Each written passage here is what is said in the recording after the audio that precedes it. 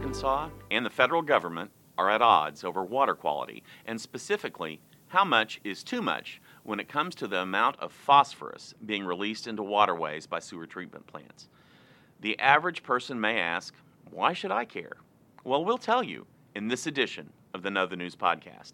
Hello, my name is Rusty Turner, and I'm the host for today's podcast, and it's brought to you by the newsroom of the Northwest Arkansas Democrat-Gazette. This weekend, our reporter, Lorinda Jenks, will bring you a story about this dispute, which is part and parcel of a long-running controversy over the safety and sustainability of waterways in Northwest Arkansas and in eastern Oklahoma. On today's podcast, we'll talk with an expert on the topic about how these issues affect residents and businesses. But first, a little background. The Arkansas Department of Environmental Quality filed a lawsuit in April against the EPA, the Environmental Protection Agency, alleging that the federal agency is attempting to infringe on the state agency's authority. You see, back in December, ADEQ granted permits allowing the expansion of two Northwest Arkansas sewer treatment plants. One is Springdale Water Utilities, and the other is the Northwest Arkansas Conservation Authority in Bentonville. The EPA wanted the state to require more stringent restrictions on the amount of phosphorus allowed in the treated wastewater released from those plants. In fact, the EPA wanted to reduce the amount by 10 times what the ADEQ had been willing to allow.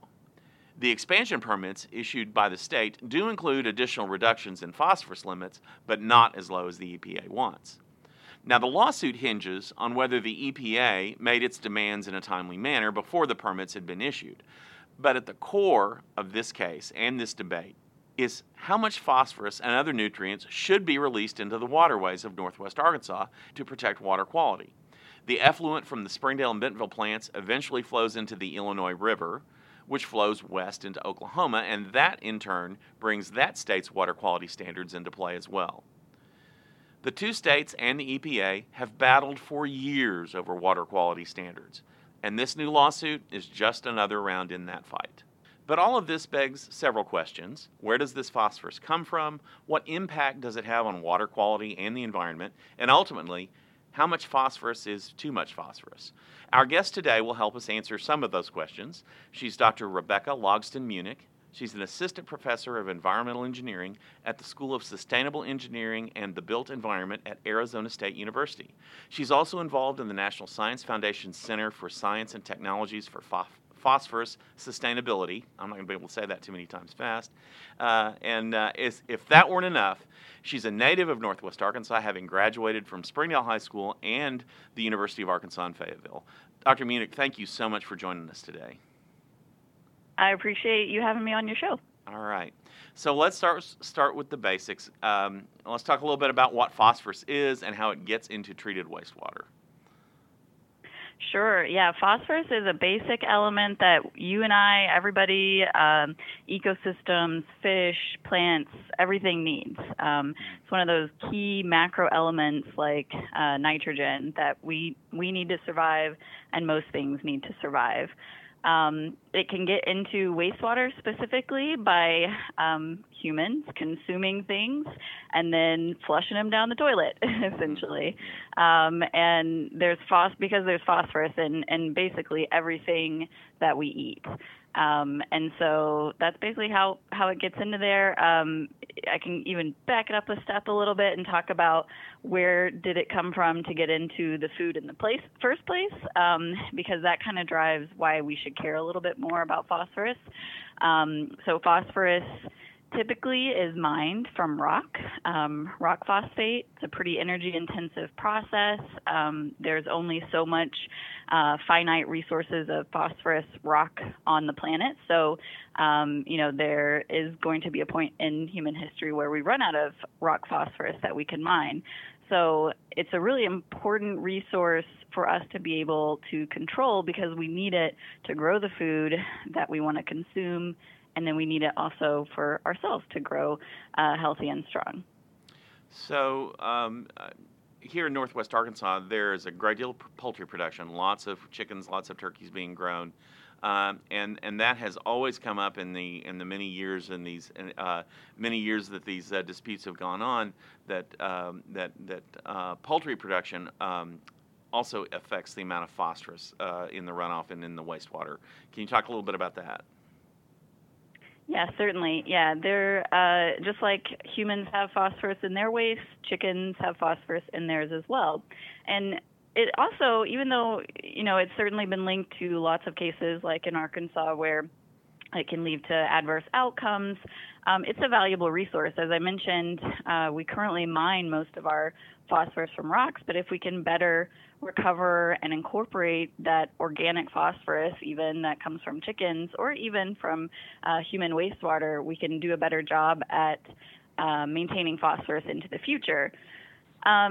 So yeah, one of the biggest issues with phosphorus from organic sources like manures or biosolids from the wastewater treatment process has to do with the availability of phosphorus with respect to nitrogen.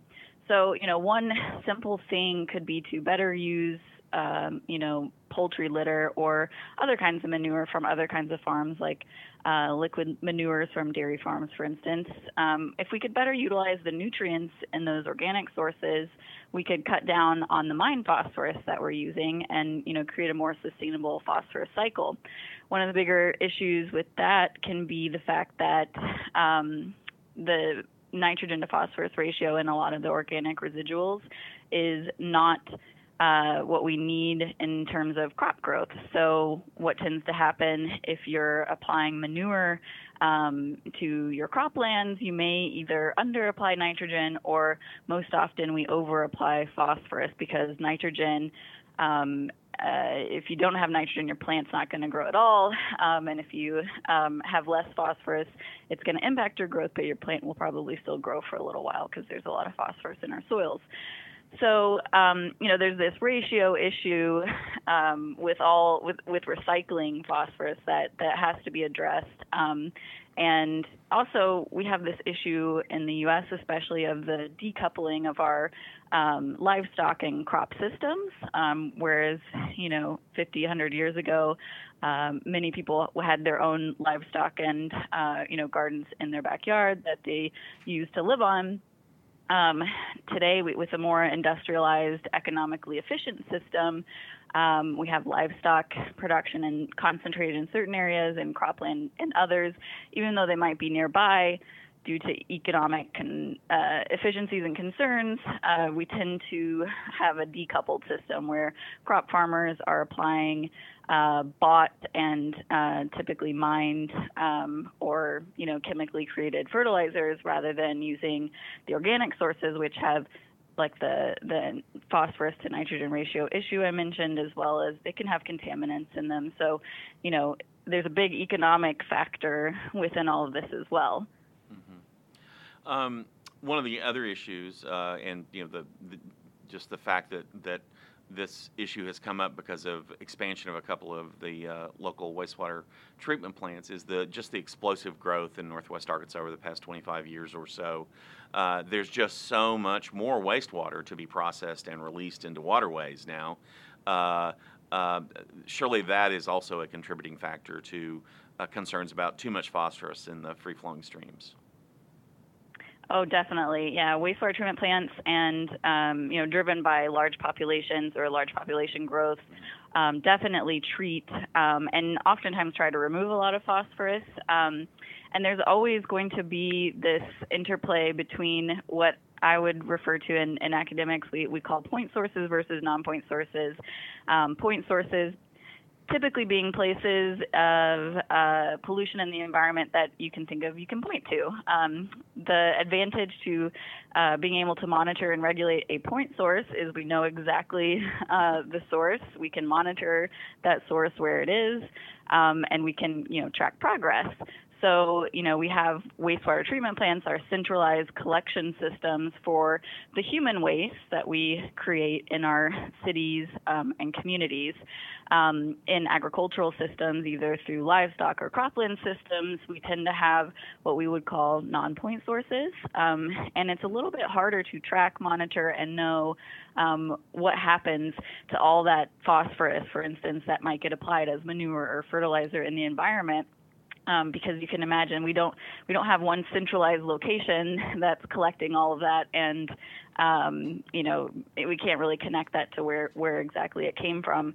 So you tend to see this back and forth between point source and non-point source regulation and management as well, not just in Arkansas, but in many places, because point sources are just easier to monitor and regulate because there's an actual point we can do that at, whereas non-point sources are always going to be harder to monitor and regulate. So they both contribute, and they're both an issue. One is just a little bit easier to track over time than the other. That said, we certainly have methods, and there have been methods implemented in Arkansas as well as other parts of the country to try and track non-point sources as well as point sources. But hopefully that gives kind of a history of where this back and forth tends to come from between these two kinds of sources of phosphorus. Right. And so let's talk a little bit about the on-the-ground impact if you have waterways that have too much phosphorus in them. What's the environmental and everyday impact of that? What should the average person in Northwest Arkansas be concerned about if the phosphorus levels in the local waterways get too high? Yeah, that's a great question. And like I said, we all need phosphorus. Plants, fish, everything in the environment also needs phosphorus, but beyond a certain amount, where that phosphorus can't be used by the existing ecosystem itself, it can lead to what we call eutrophication. And whether or not you know that term, you've definitely seen it. If you've ever seen a green pond, for instance, or you've seen kind of that mucky stuff on maybe Beaver Lake or something. That is probably due to an excess growth of algae in that water body. And that alone can have some ecosystem impacts itself, but it can eventually grow so large, it can start to die, and through that decomposition process, sucks out a bunch of the oxygen in the water body, so you can get things like fish kills. So if you're a fisherman, and you're interested in being able to continue that hobby or job role, then that's going to be a big issue. And a growing concern that we're starting to see, and more and more places are monitoring, are things we call harmful algal blooms. So this would be when that algae that takes over with that excess phosphorus in the system can actually produce toxins, and those toxins can be things that can harm human health, even lead to, dogs dying in water. If you've seen some of those sad news stories, it led, for instance, up in Lake Erie, where I also previously worked, to a do not drink order for the entire city of Toledo because they had microcystin, which is a toxin produced by cyanobacteria that is harmful for humans to ingest. So it definitely does matter when we get so much excess of that phosphorus that we get these big blooms, and we start to see some impacts to ecosystems as well as to ourselves. Yeah. Now, some of the concerns expressed by the water utilities operators that we talked to for our story is that the more stringent limits that the EPA would like to see placed on their effluent is just going to drive up their costs. It's more expensive to treat for more phosphorus and to reduce those levels, and that cost obviously is going to get passed on to the residential customers and also to the industrial and business customers through which those plants also process their wastewater. So, are there cheaper, less expensive ways to reduce that amount and point source pollution? Yeah, that's a problem experienced everywhere as well. We call it diminishing returns. It costs more and more money to reduce, that 0.1 or 0.01 milligram per liter of phosphorus or any other contaminant. The further you want to reduce your levels, the more it's going to cost, per level. And that's something that the new NSF Center, which if you don't want to say the whole center name, we just say STEPS, Okay. Science and Technologies for Phosphorus Sustainability. So that's something we're trying to tackle in steps. We have a vision of, achieving 25% reduction in phosphorus in 25 years. Very grand vision, but we're trying to think of things that we can do, technologies, interventions, strategies to be able to meet some of those, lofty targets that we've set for ourselves. And there are certainly things that can be done that are already in existence today, and those are things we're also looking at with steps. I mentioned one thing is sort of recoupling, and I know Arkansas has also been a leader in this, the livestock and cropland industries, because sometimes it can be a little cheaper to address some of those non-point sources if we can address them effectively than installing maybe the latest, greatest technology that requires a lot of energy and cost to users. So if we can, for instance, create a viable market for, say, the phosphorus removed during the wastewater treatment process, to be used on farms or in parks or, other places where we apply phosphorus currently, but maybe we're buying, some sort of mine fertilizer, or similarly, if we can find better uses of that poultry litter or manure, in croplands or other use cases, that could be sort of a simple solution in some ways. And then there's certainly new and emerging technologies thinking about how can we better recover that valuable resource. So I also think kind of thinking about it both on the wastewater treatment side as well as the ag manure side as this valuable resource of phosphorus rather than this waste product that's costing us a lot to deal with. If we can do some things to just kind of change our mindset around that and think about ways that we can start trying to make this waste resource an actual useful, beneficial resource, I think that's where some of our strategies into the future need to be going. Yeah. So perhaps a long-term look at this, maybe over 25 years, as you mentioned, would be a way to capture some of that phosphorus to keep it from getting into the effluent to begin with. Is that? Definitely. I think, I think so. And I also think there needs to be even more so than there already is, working across sort of these point and non-point sources.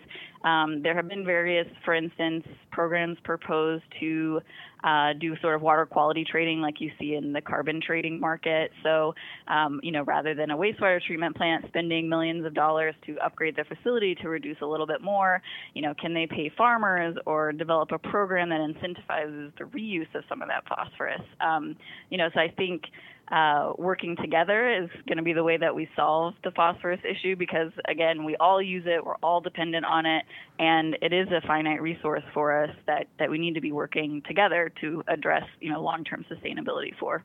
Yeah. So, well, I know some local environmental groups, the Illinois River Watershed Partnership, Save the Illinois River from over in Oklahoma, they've been concerned just about the explosive growth. And, their view of the situation is that you really can't make the levels low enough because there's just so much new wastewater introduced to the market over the last 25 or 30 years. So some of those longer term solutions probably can't come soon enough. So. Yeah, I'm from Arkansas, and every time I come home to visit, which I was just there in April actually, there's always some new area that was maybe farmland before, or maybe it was forested or something, and it's now a development. So I definitely understand that, and definitely we need solutions, and some of these solutions are things we could start working on right away. So I don't think they're necessarily only going to happen in the long term, but I think the sooner that we start working together to solve some of these problems rather than kind of fighting over who's to blame. And again, I think that involves changing the narrative and seeing this phosphorus as a resource rather than this issue, and thinking about ways that we can recover and reuse this valuable resource is going to be the best option moving forward. Well, Dr. Munich, what else do our listeners need to know? Anything else that comes to mind that you'd like to mention? I'm thinking off the top of my head, but I can't think of anything specifically. I think that as far as, I worked in a bunch of different places around the U.S., and I think Arkansas tends to be more forward-thinking in its decisions about phosphorus and water quality specifically. There's lots of monitoring, for instance, happening within the state, and lots of programs, designed to get people involved in their watersheds and knowledgeable about about their water quality. So I think it's great that this is coming up as something to work on. It might feel like a growth point that is hard to get through, but I think if any state can handle this issue, I think it's Arkansas. And I might be a little bit biased in that perspective. All right. Well, listen, I very much appreciate you spending a few minutes today and talk about this and educate us a little bit more about this. The fight over phosphorus that's been going on for so long and will go on probably a little longer. So thanks to my guest, Dr. Rebecca Logsdon Munich. She, again, is the assistant professor at Arizona State's School of Sustainable Engineering and the Built Environment, and she's also a native of Northwest Arkansas. Thanks very much for your time today. Thank you for having me. All right. Oh, and would you mention one more time your STEPS organization and and remind the readers about that as well? Yeah, our NSF-funded Science and Technology Center is called STEPS, Science and Technologies for Phosphorus Sustainability. It is a big center between ASU, NC State, UIUC, Appalachian State, and more entities, University of Florida, where we're trying to address phosphorus sustainability on a broad scale from the atomic level. So we've got, material scientists trying to advance our knowledge of how phosphorus behaves in certain systems, materials that would be useful for recovery, up to the field level, which, are researchers working on best management practices for farmers, as well as technologies for removal of phosphorus, say, in wastewaters, all the way up to regional and global scale. So thinking about, again, some of those economic drivers. Pertinently, the war in Ukraine at the moment is changing fertilizer prices, some of those mine fertilizer prices. So there's been some new opinion pieces on maybe we'll start to see some of these manures and organic residuals like biosolids from wastewater treatment processes actually evolve into a more viable market because of the price increases in fertilizers. So we've got people looking at the global scale, the watershed scale, and thinking about solutions across various sources and drivers. So we just are in our first inaugural year. We hope to be going and funded for at least 10 more years through the NSF, and then hopefully beyond that. But again, we're trying to reach our 25 and 25 goal, and that's our lofty goal we're trying to achieve with the STEP Center. All right. Well, again, thanks for your time today. Very, very informative, and I appreciate you spending some time with us. Yeah, thanks for having me. Don't forget to check out Lorinda Jenkson's story about that lawsuit between the ADEQ and the EPA in this weekend's edition of the Northwest Arkansas Democrat-Gazette. We've got a number of other great stories coming your way as well. Doug Thompson takes a look at the donations and expenses of local legislative candidates in advance of Tuesday's preferential primary election. We'll also update you on early voting. The new intersection realignment on Shiloh Drive near the Fulbright Expressway in Fayetteville is almost complete. Planners hope the improvements will make the intersection safer and more efficient. Stacy Ryburn will have all the details. Talk about killing two birds with one stone. Some local students will get both their high school diploma and an associate's degree from Northwest Arkansas Community College this spring. Janelle Jessen will tell you about those kids. Garrett Moore will give us an update on the installation of solar panels on Rogers City facilities. The $12.2 million project is designed to make the city more energy efficient. Benton County officials are working on a plan to substantially increase the size of the jail to deal with overcrowding, but some groups want the county to consider alternatives to adding new jail beds. Check out Tracy Neal's story on the topic. The Sebastian County Quorum Court will be discussing how it will spend millions of dollars in American Rescue Plan money at its meeting on Tuesday. Thomas Cicente will give us a look at some of the options. Let us help you keep up with the Razorback softball team as it opens play in the NCAA tournament this weekend. We'll also tell you about how the Arkansas baseball team is doing in its series at Alabama, and we'll have all the high school state championship results for soccer, softball, and baseball. Subscribers have access to all of this content and more at our website, nwaonline.com, and on our apps for smartphone and tablet. If you're not a subscriber but don't want to miss out anymore, Just click the subscribe button on our website. Again, that's nwaonline.com. Or call us at 479-684-5509. Again, that phone number is 479-684-5509.